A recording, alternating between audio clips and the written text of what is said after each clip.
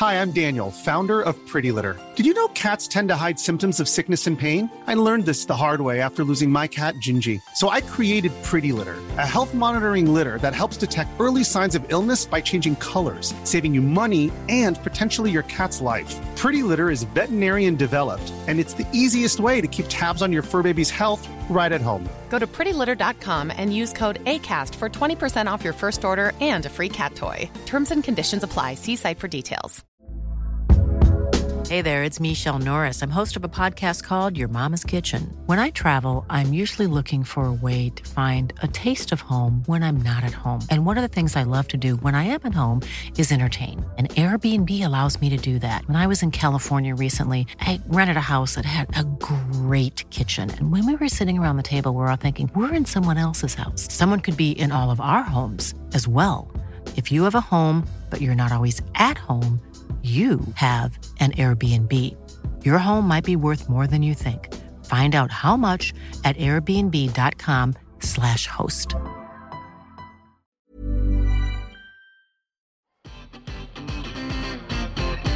I suggest you shut up and show more football. Come on. Bigger. We've done that thing. Can we not knock it? I am flabbergasted. I wouldn't even let him on the bus after the match. I get a taxi back to Manchester. Again, please don't call me arrogant, because what I'm saying is true. I think I'm a special one. When the seagulls follow the trawler, it's because they think sardines will be thrown into the sea. Thank you. Understand what I'm trying to get at? Yes, he was a great player. Yes, he was a wonderful leader. But he wasn't a magician. Take a bow, son. I mean that. Take a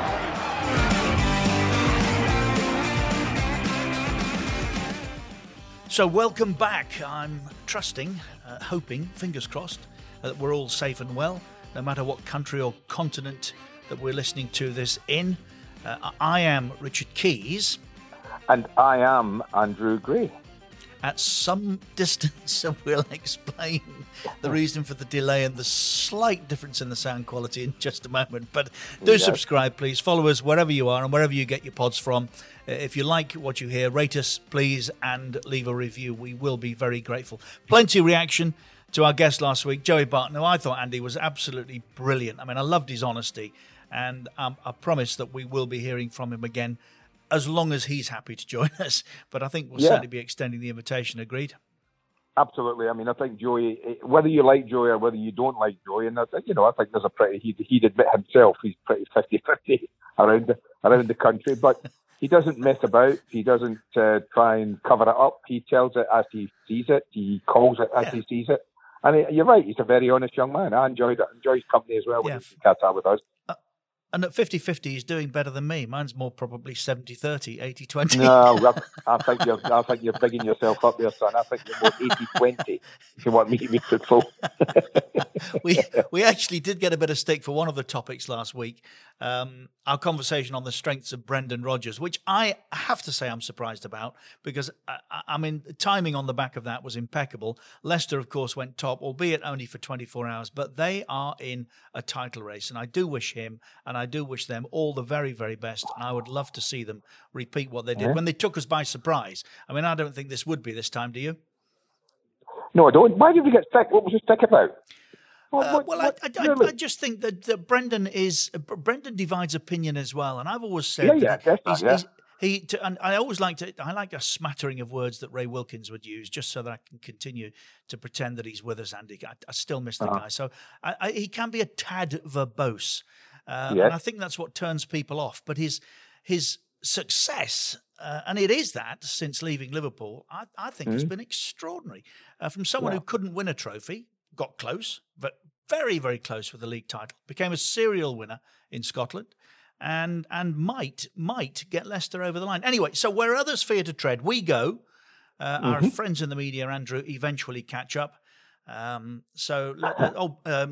Reactions, please, to Twitter and Instagram at Keys and Grey Pod. You have to spell it out, Keys and Grey Pod. So, on that basis, terrific to see Paul Pogba in such good form against both Burnley and Fulham, and such a pity he didn't play at Anfield. Yeah, you've been very naughty, Mr. Key. Very naughty.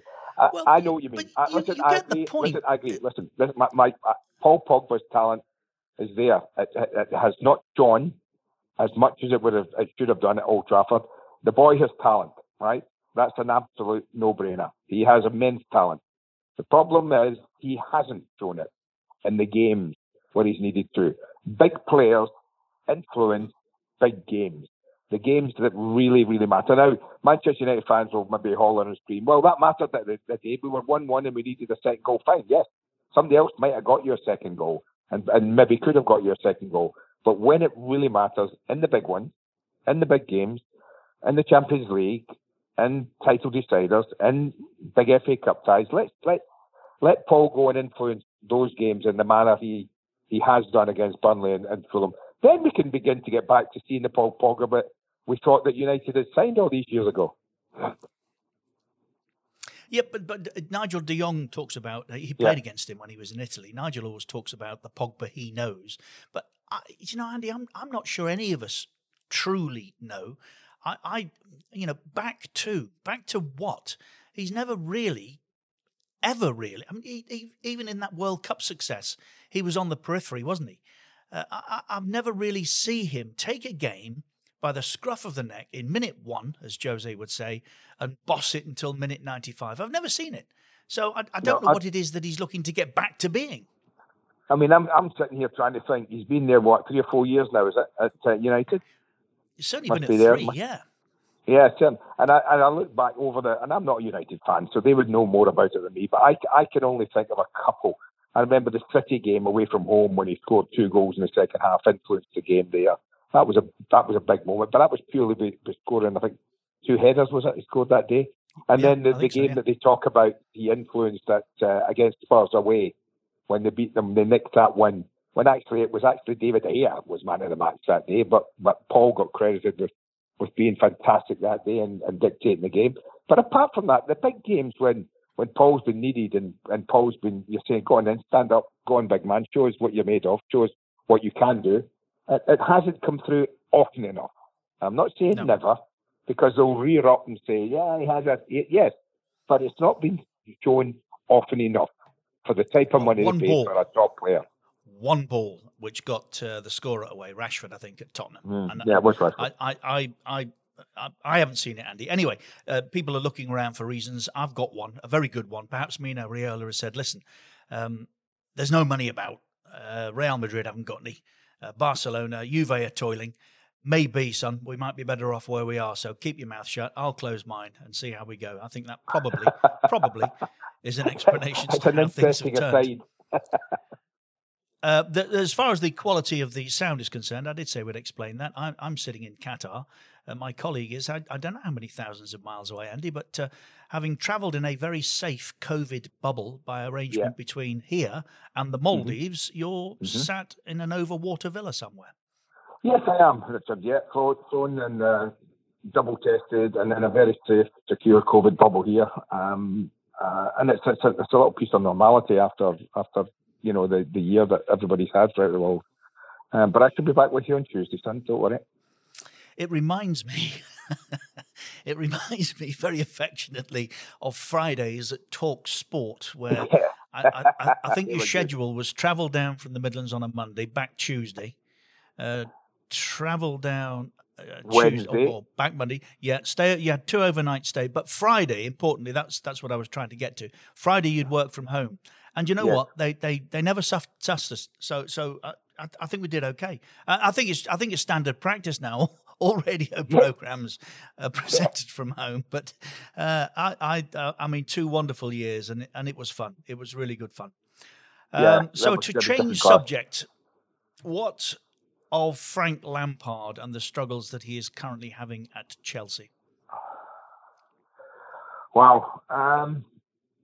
Well, there's no doubt that there was questions before the Leicester game. There's certainly more questions after it.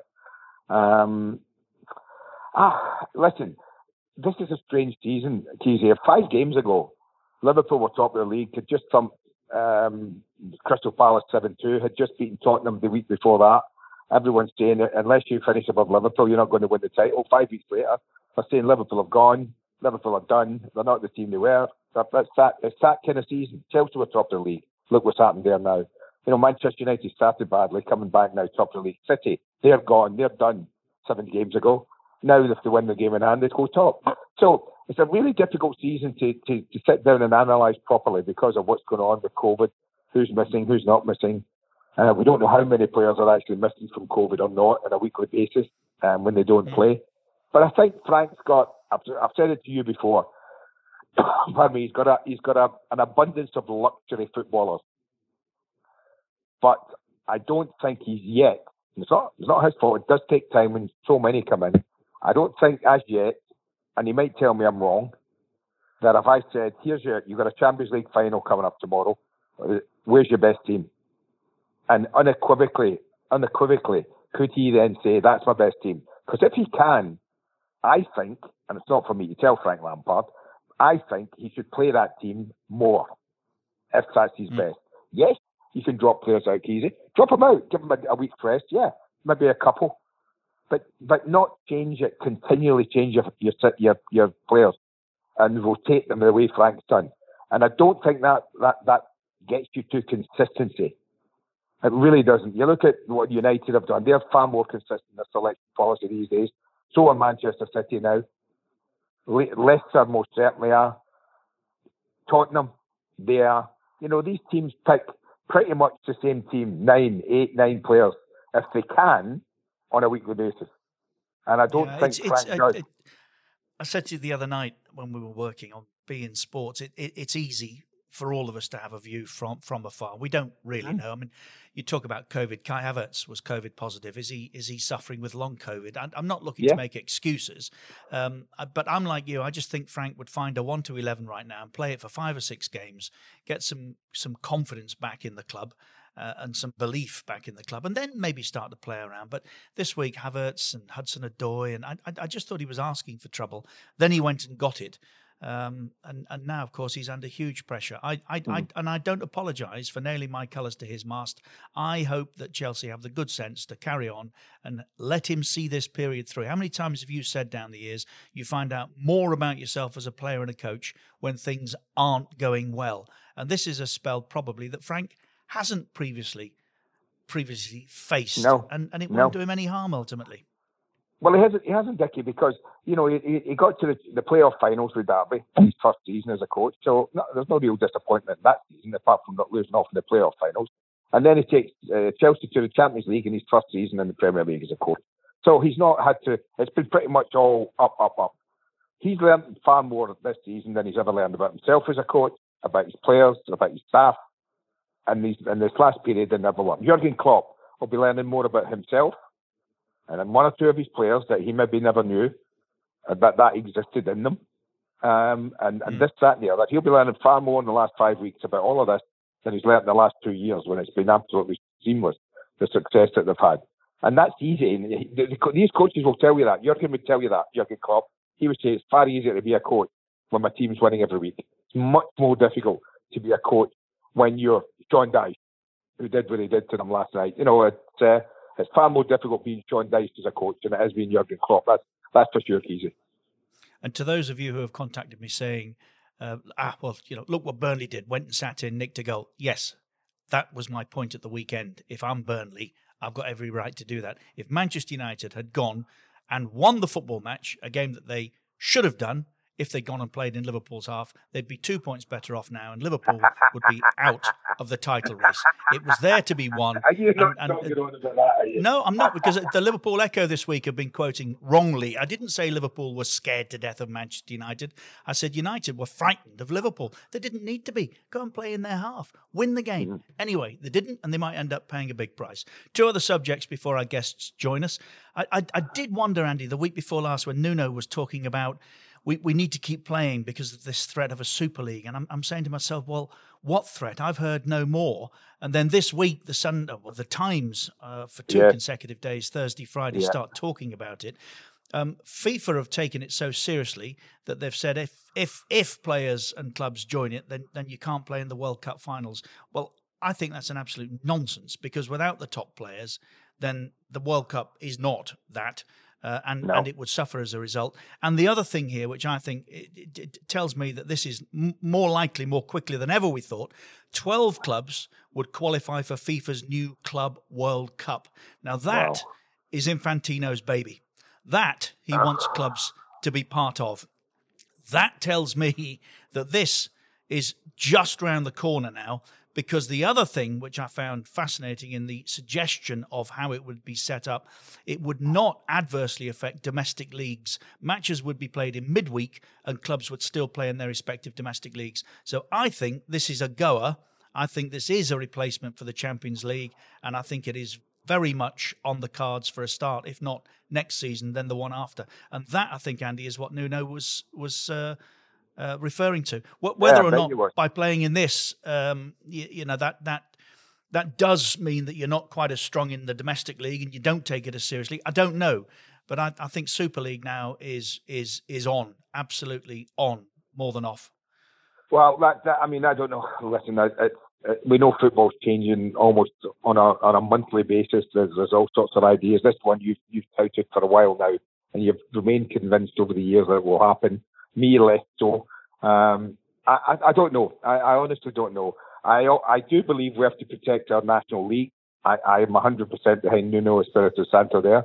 I think we do. But what is the point of playing? What's the point in Wolves winning the Premier League, let's say, for instance, if they can't go and play in the Champions League or the equivalent? Well, I was looking at 15 founder clubs, so that's 50. And so 5 in there are, the 5. Well, yes, that's maybe why Nuno was suggesting that he was not overly convinced by this. But listen, football evolves, and you and I are not in a position to cast judgment in that respect because we were part of its evolvement in 1992. So we can't exactly change horses now, can we? One last one before, again, we introduce our guest, who I'm very much looking forward to spending time with this week.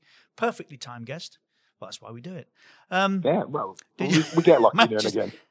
Manchester City's first goal the other night, I still cannot get my head round. Now, they can talk to me as long as they like, and I have spoken to many about the specifics of the law.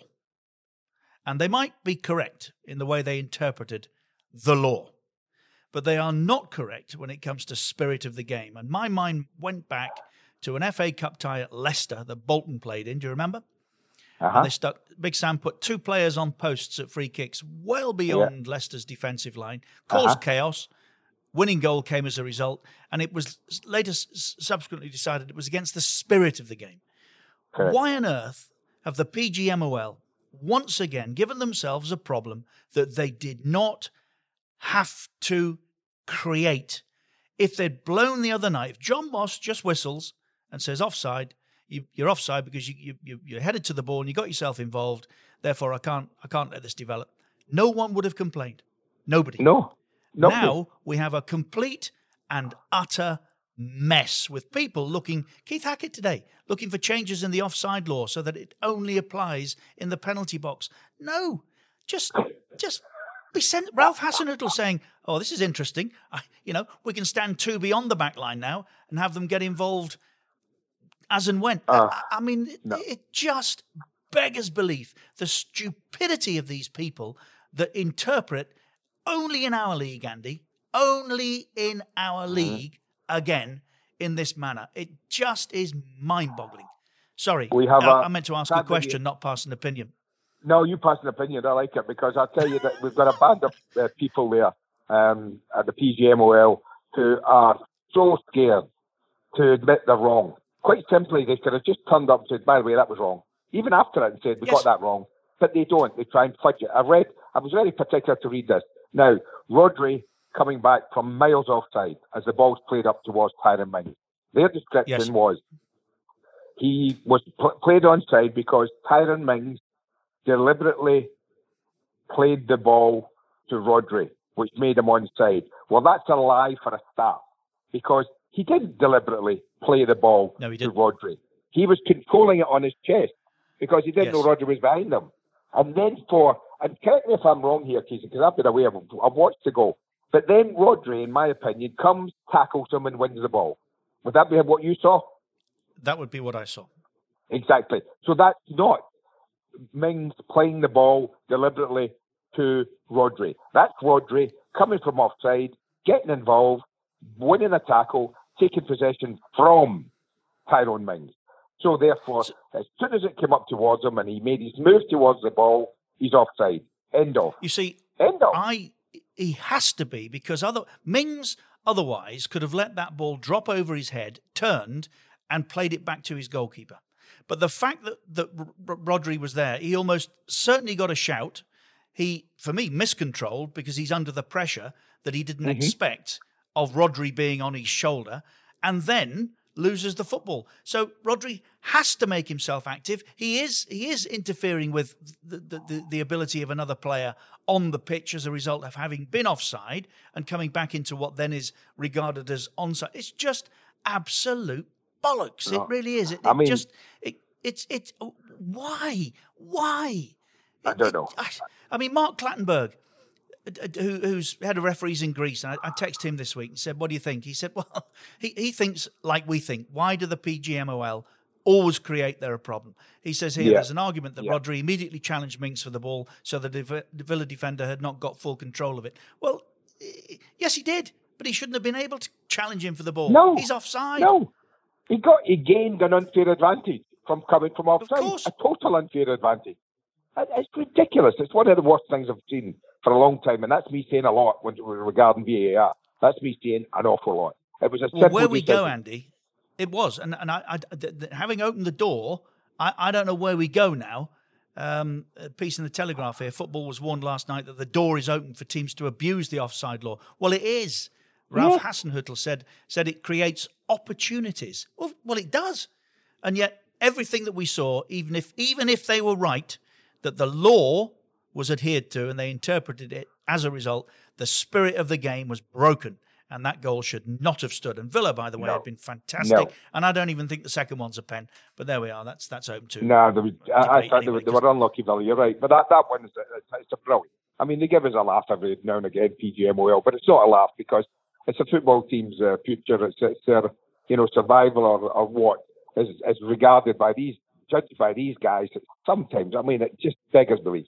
The Rodri one, I mean, I'm sorry. I really am sorry. So you could just stick somebody in the corner now, just leave them up there and say, right, knock the ball in there. As soon as they get it, right, we're on top of them. Go and take it off them. I mean, it's just... You just what you do then is you stand two beyond the last defender. You smash the ball on top of the head of that defender, and then you mug him from behind. Yeah. By the way, that was a perfect summation of it. Mug him from behind. That's exactly what happened. Tyrone Mings, and yet Rodri didn't gain an advantage. Oh, come on, guys. Right. Our guest this week, I'd like to discuss many things with. I hope we get the opportunity to. I'd like to discuss, Andy, Leeds United. Yes. Will they ever be better than 14th to 10th, the way they play and the approach that Bielsa has to the game? I also want to ask him, what on earth happened? How can you be a Champions League semi-finalist one season? I know he didn't play in it. He was on the bench, but relegated the next. And also Nick Pope, who was fantastic again last night, Thursday. We're recording Friday. How long before he establishes himself as England's number one, as this guy used to be? Our guest, I haven't got a drum roll. The drum roll? No, we haven't given anyone else a drum roll. Come on, man. Well, he's a good mate. He's a friend of ours at beIN Sports. It's the former England keeper, Paul Robinson.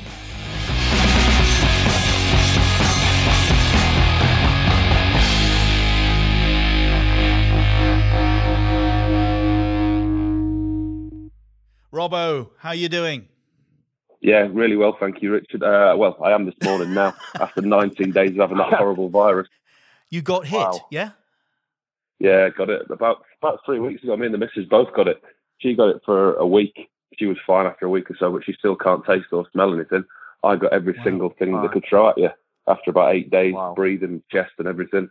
But as I say, about 19 days in now, just about back to normal. Blimey, Robbo, you're a fit boy, thank goodness. I mean, it sounds as though you were hit seriously. Yeah, after about 8 days, I thought, you know what, that's not too bad. And then it's really strange because it comes in waves. And then you think you're getting better, and after about 8-9 days, it just went straight to my chest and it affected my breathing. Thought I was going to have to go in and get oxygen at one point. My oxygen levels were so low.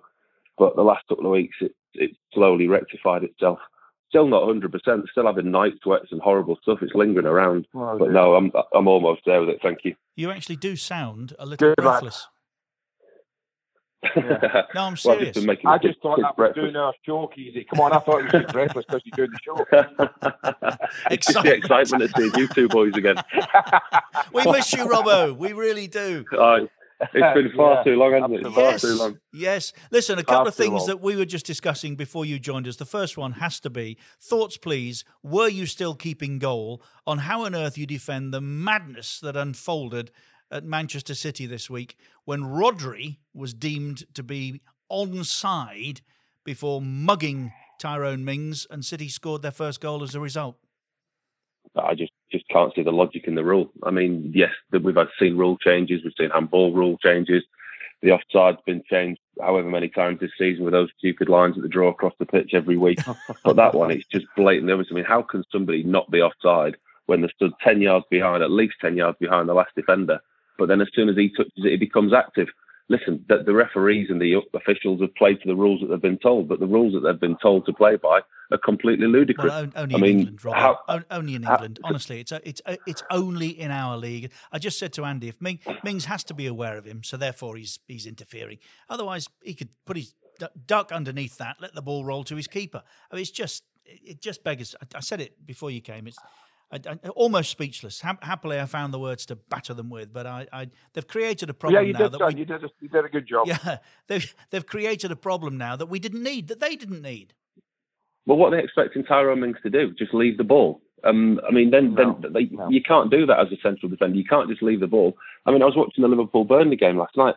Be offside when they don't put the flag up, when he's clearly offside, 3 or 4 yards offside. They let the play go on until they've had a shot or a goal kick or something.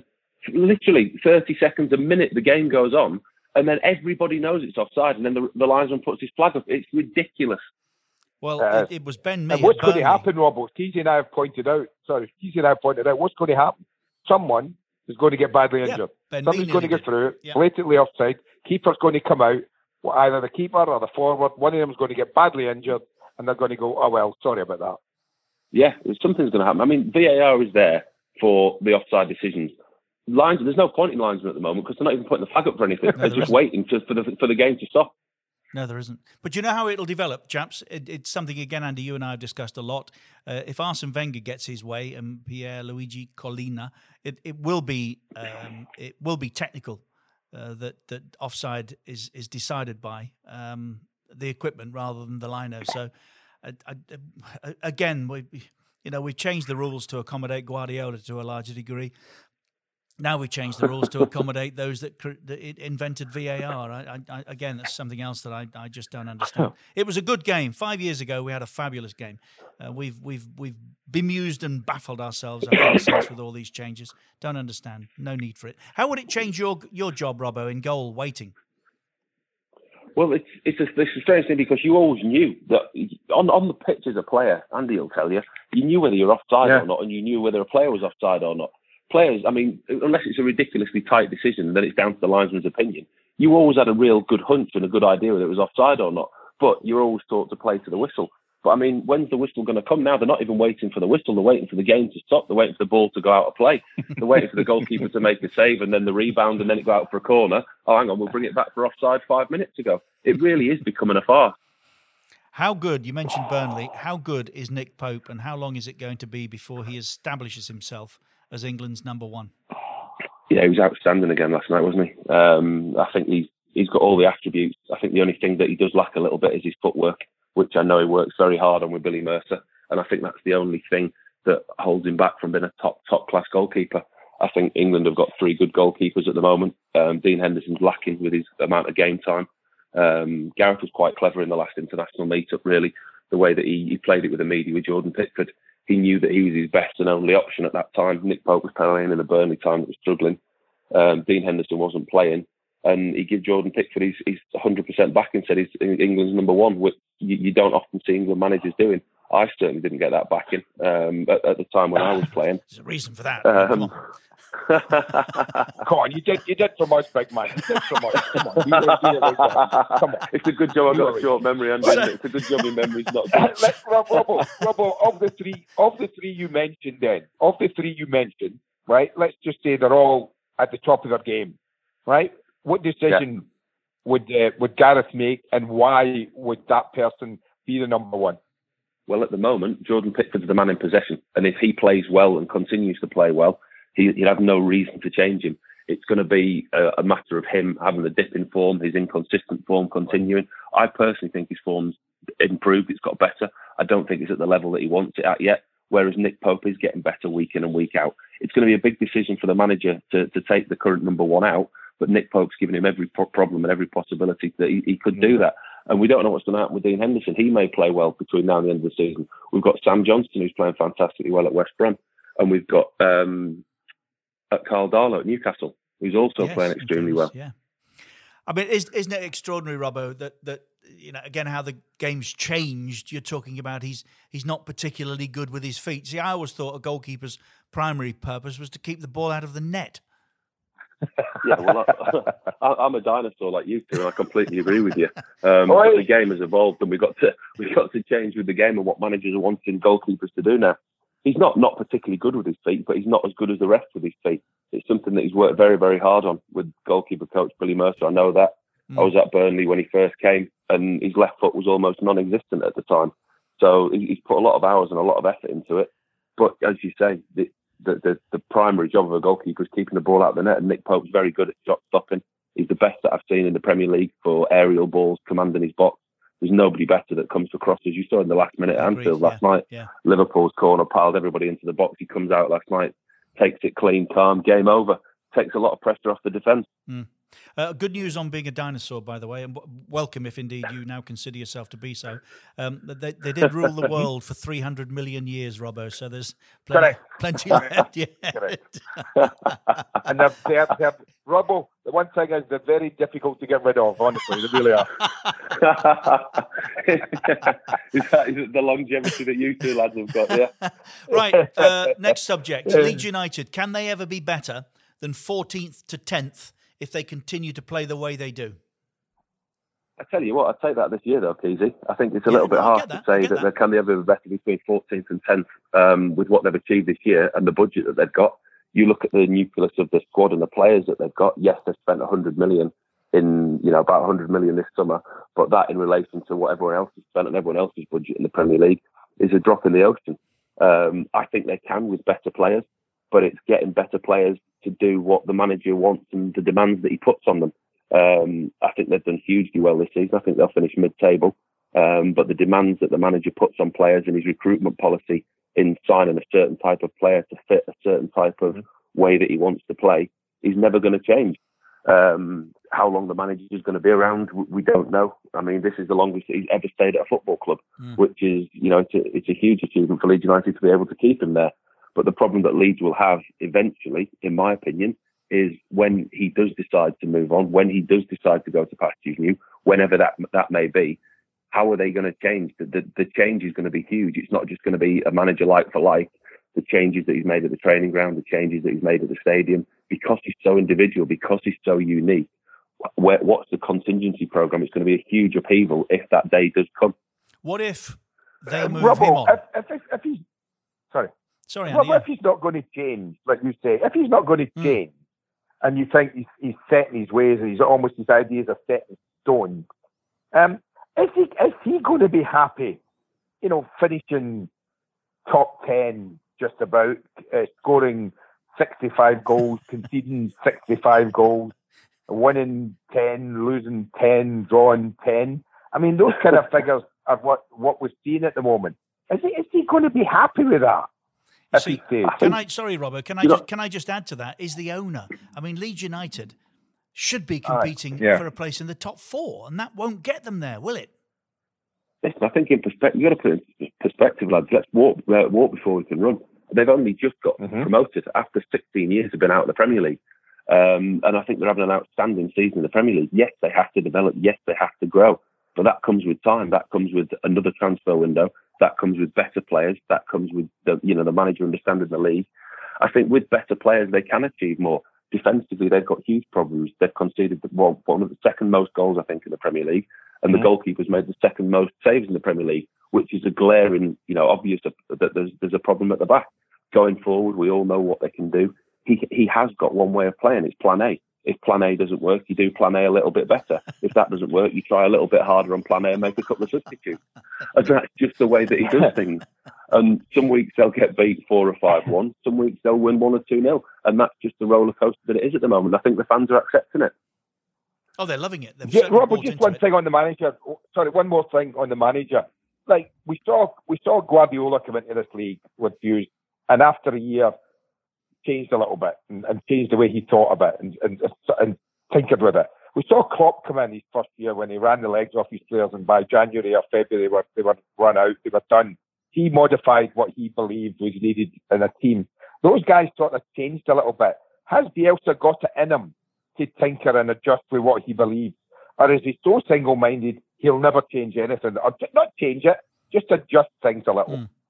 I think he'll have to, Andy. I think when you look at the goals that they're conceding and certain games, I mean, it's a learning process for him as well. It's a league that he's never managed in before. And I think he will have to come the end of the season. I mean, no team is going to survive comfortably conceding the amount of goals that they have done, because you're not always going to be guaranteed to create the amount of chances to score the goals they have. I think potentially he has to evolve at the end of the season. Defensively, I think that he has to change his ways or improve the defensive side of things in the transfer market by getting better players. Because defensively, conceding the amount of goals and chances they are doing, it's always going to be an uphill task to survive in a league that's the toughest league in the world, as we know. I can't remember, Robbo. It's back after 13 or 16 years. It's one or the other. But that got me to thinking today before we spoke. How on earth did Leeds United play in a Champions League semi-final one season and get relegated the next? How did that happen? It was incredible times. I mean, you look back at the when I was there, you'd go into the dressing room into training one day and you'd be like, "Oh, you still here? Oh, you still here?" And it was crazy. I mean, as you know, we know Reedy really well, and Reedy was tasked with, cutting the wage bill by almost 80%. And we had the season that Reedy kept us in the Premier League, we had loanees from all over the world that had no idea what it was like to play in the Premier League or to play for Leeds United. It was just one of the strangest times you could be in. I mean, who could ever imagine that Leeds United would ever play in the third tier English football? Nobody. It wasn't necessarily the Championship, it was League One, and the depth that they got to. And in all honesty, some of the players and managers that represented that club were absolutely, they've won the lottery to represent that club. You look at the managers and the players that have played for that club in the last, obviously not recent times, but maybe 13, 14 years when they're at the lowest ebb. It was unrecognisable from the sleeping giant as such as it was. I mean, sleeping giant's used far too often, in my opinion. But I think for Leeds United, I think it's very, very fitting. It does. Yeah, it does too. But you see, I'm very lucky. I can turn to Andy and say, what's it like to win a title, score in a European Cup final? Well, Cup Winners' Cup, but European final. Score goals in the FA Cup, League Cup, get relegated. Had all kinds of different experiences. And one thing you always says, well, whatever's happening in the boardroom tends not to filter through. But again, in this case, are we talking about an exception that you guys were aware of the chaos that was happening and it did filter through to the dressing room? Yeah, absolutely did. I'd be lying if I said it didn't. I mean, it got, as I say, it got to the point of, you were looking around in the dressing room every morning at training to see who was still there. And it was hard as a player because you knew that you weren't wanted. You were an asset and you had to be sold. I mean, my deal to Tottenham was done in the January. Yeah. I went down to White Hart Lane, had my medical, did everything, had all the contract ready to sign. And at the 11th hour, Leeds realised that they couldn't have me back on loan because they had too many players on loan. They needed the goalkeeper back, so the deal collapsed. So I went back in January for the second half of the season, knowing that I'd already been sold, and that Tottenham were good. They shook my hand and said they'd come back and revisit the transfer. They were good to their word at the end of the season. But as I said, players at that time, it was very hard not to know what was going on at the club because it was splashed over the front and back pages of every single newspaper every day as well. So I'm just trying to work this deal out. Initially, you were going, I think, for $2.5 million, weren't you, in the January, to be loaned back until the end of the season? Didn't they then nick you for about $1.5 million? I can't remember what the figures were, but the deal was done and agreed in the January, literally to the point of just about to put pen to paper at White Hart Lane. And Daniel Levy, to his credit, you know, a gentleman took my hand and said, "We'll revisit this in the summer." And you know, I let in an unprecedented amount of goals and we got relegated. But he obviously still saw something in me and came back and got me. That is I think that was a plan, Keezy. I think there was a plan in January. They said to Robbo, "Listen, Robbo, you nip back there to Leeds, chuck in a few, and we'll get you for $1 million less than we should have done." How different was it then to the year you went with Blackburn, if at all? Does it still taste sour? There's a lot of similarities, yeah, because of the upheaval off the field with the new owners, the Venky's coming in. The change of management, the number of times we changed management, and from a football club that went from a sound, financially well-run Premier League football club, the one that I signed for, with John Williams in charge, to the Venky's in charge, and the chaos that followed that, with the potential of the chickens and Steve Keane and everything else, all the sideshow off the field. And it became very similar to Leeds United as well. I mean, I spent 7 years at Blackburn, 6 of which were really happy. I really enjoyed playing for a really good, well-run football club. But my last year or so at the club, I wasn't playing because I was on appearance money. I wasn't playing because they wanted rid of me. And, it just tarnished the whole experience of being there. But it was it wasn't to the extreme of Leeds United, but it was very similar because of the off-field event. I mean, Steve Keane was put in charge, and the Venky's have never had a football club, never run a football club, and they were being advised. Steve Keane was running the whole football club. He wasn't just managing the team. He was reporting back to them. He was flying out to India every 3 or 4 weeks. And I don't know for definite, but, he was going back, telling about ticket sales, about how the club job's going, about how everything's going, because he was their manager to manage their football club. I just know that it wasn't focused solely on football.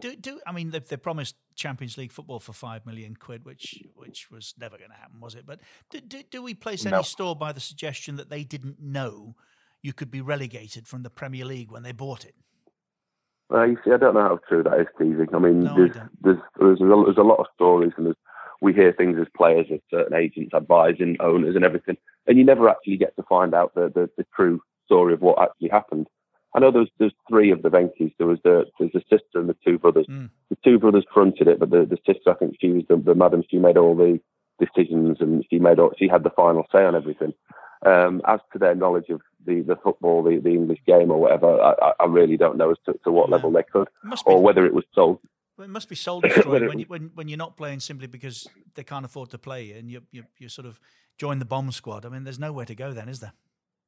Mate, I think I was 35, 36 at the time, and Gary Bowyer called me in at the time and went, "Look, we need to move you on. I'm not going to play. You're not going to be in the squad, but I'm not going to throw you around the world, just sitting in the stand watching football, so long as you're not a bad egg in the dressing room and in the training ground." He said, "I know you can't do that." He said, "I know you're not that type of character. You're not that type of player." He said, "But look, if you do all right by me," he said, I'll look after you," kind of thing, for the last 4 or 5 months. Because I said to him quite honestly, I said, "Gaffer, I'm 35. I've had a back operation. Yeah. I've had a blood clot on my lung. I've just got back fit again the last 12 months or so. I've just started playing. I'm not going to get this contract anywhere else for 6 months. Do they think I'm crazy if I'm going to leave at Christmas with like 6 months left on my contract?" So I wasn't going anywhere. So it got to the point of I went to see Gary's and the coaching staff were just like, "Gaffer, it's half term this week. Can I have a couple of days off?" Like, yeah, fine, no problem. You've got to go and take the kids away. Well, at least they did right by you. No, they were brilliant by. Well, the management and the staff, you can't fault anybody at Blackburn. To an extent, their hands were tied. I ended up going in 3 days a week towards the last couple of weeks, mate, playing badminton with the physios. It got to that point. It was so destroying. Robbo, what's your team? What would you regard as your team? Somebody said, "Robbo, what's your team?" Yeah, well, obviously still living up here at Harrogate. I think Leeds are probably nudged ever so slightly over Spurs. Spurs, I had the best time and played my best football at, and my best footballing memories. But Leeds gave me the ground, and I was there from when I was 12 years old, and I left at 23. And living back up in the area now, I've got great relationships at the football club. My boys at the academy there, so I'm up there 3 nights a week. And I've got great relationships with that club. And since retiring and moving back home and having a lot more time home and in the media, Leeds are probably one of the teams that I've covered the most, and it's just grown my affinity back with them. Good. Well, listen, continue to enjoy the gravy, my friend, up there, and stay safe. I look forward to coming to see you soon and taking your money on the golf course. Yeah, well, no, we look forward to you coming, but that would be a first if you took the money. But it has been. Well, it would be because you're my partner, Keezy. It would be. Yeah, you're right. It's been great to catch up, Robbo. And on a serious note, take care, my friend. Make sure you do things right going forward. Yeah. Absolutely. Thank you. And you. Look forward to seeing you soon. Yeah. See you, Robbo. Thanks for talking to us. Yeah, and you, Robbo. Cheers, man. See you later. Great.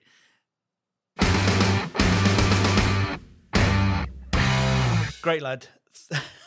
Paul Robinson.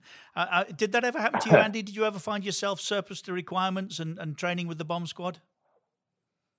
No, not really. I found myself in the same sort of situation with Robbo when I had to go when Wolves were in administration, and every player was an asset, and we all had a price on our heads, and it was a case a bit like I was chuckling to myself when he was saying you used to walk in and see who's there and who's not. Well, it was the same at Wolves those years. You used to walk in and think, well, I wonder who'll be there this morning at training, and the guys would have had that one day, because one Thursday I left training keys as a Wolves player, and then in between Thursday morning and Friday morning, when the guys were back in again, I wasn't there. I was at Everton. So it was that kind of situation. You never knew where you were going to be. Well, I do know that this time next week you'll be back here. Continue to enjoy your holiday. Yep. I keep repeating it, Andy. It's the same for everybody, but for goodness sake, stay safe, my friend. And if you want to get in touch with us, you can on Twitter and Instagram at Keys and Gray Pod. Keys and AND Gray Pod. And thank you once again for your company this week. Subscribe, leave us a review, and we'll see you in 7 days. Thanks, Andy. Travel well. Absolutely. Cheers, guys.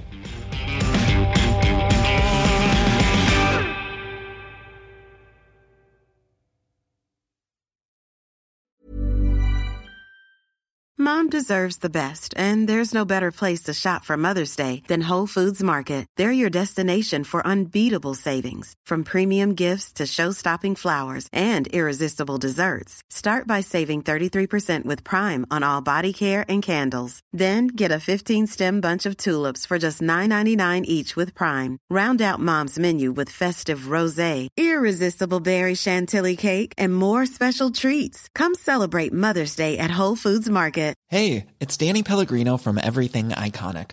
Ready to upgrade your style game without blowing your budget? Check out Quince. They've got all the good stuff, shirts and polos, activewear, and fine leather goods, all at 50 to 80% less than other high-end brands.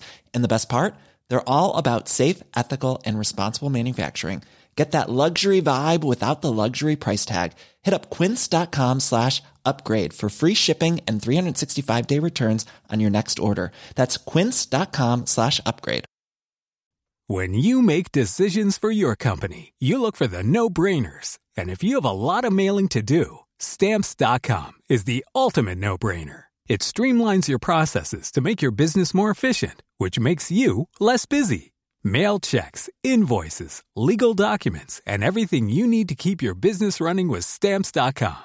Seamlessly connect with every major marketplace and shopping cart. Schedule package pickups and see your cheapest and fastest shipping options from different carriers. With rates up to 89% off USPS and UPS rates. And with the Stamps.com mobile app, you can take care of mailing and shipping wherever you are. Make the same no-brainer decision as over 1 million other businesses with Stamps.com. Sign up with code PROGRAM for a 4-week trial, plus free postage and a free digital scale. No long-term commitments or contracts.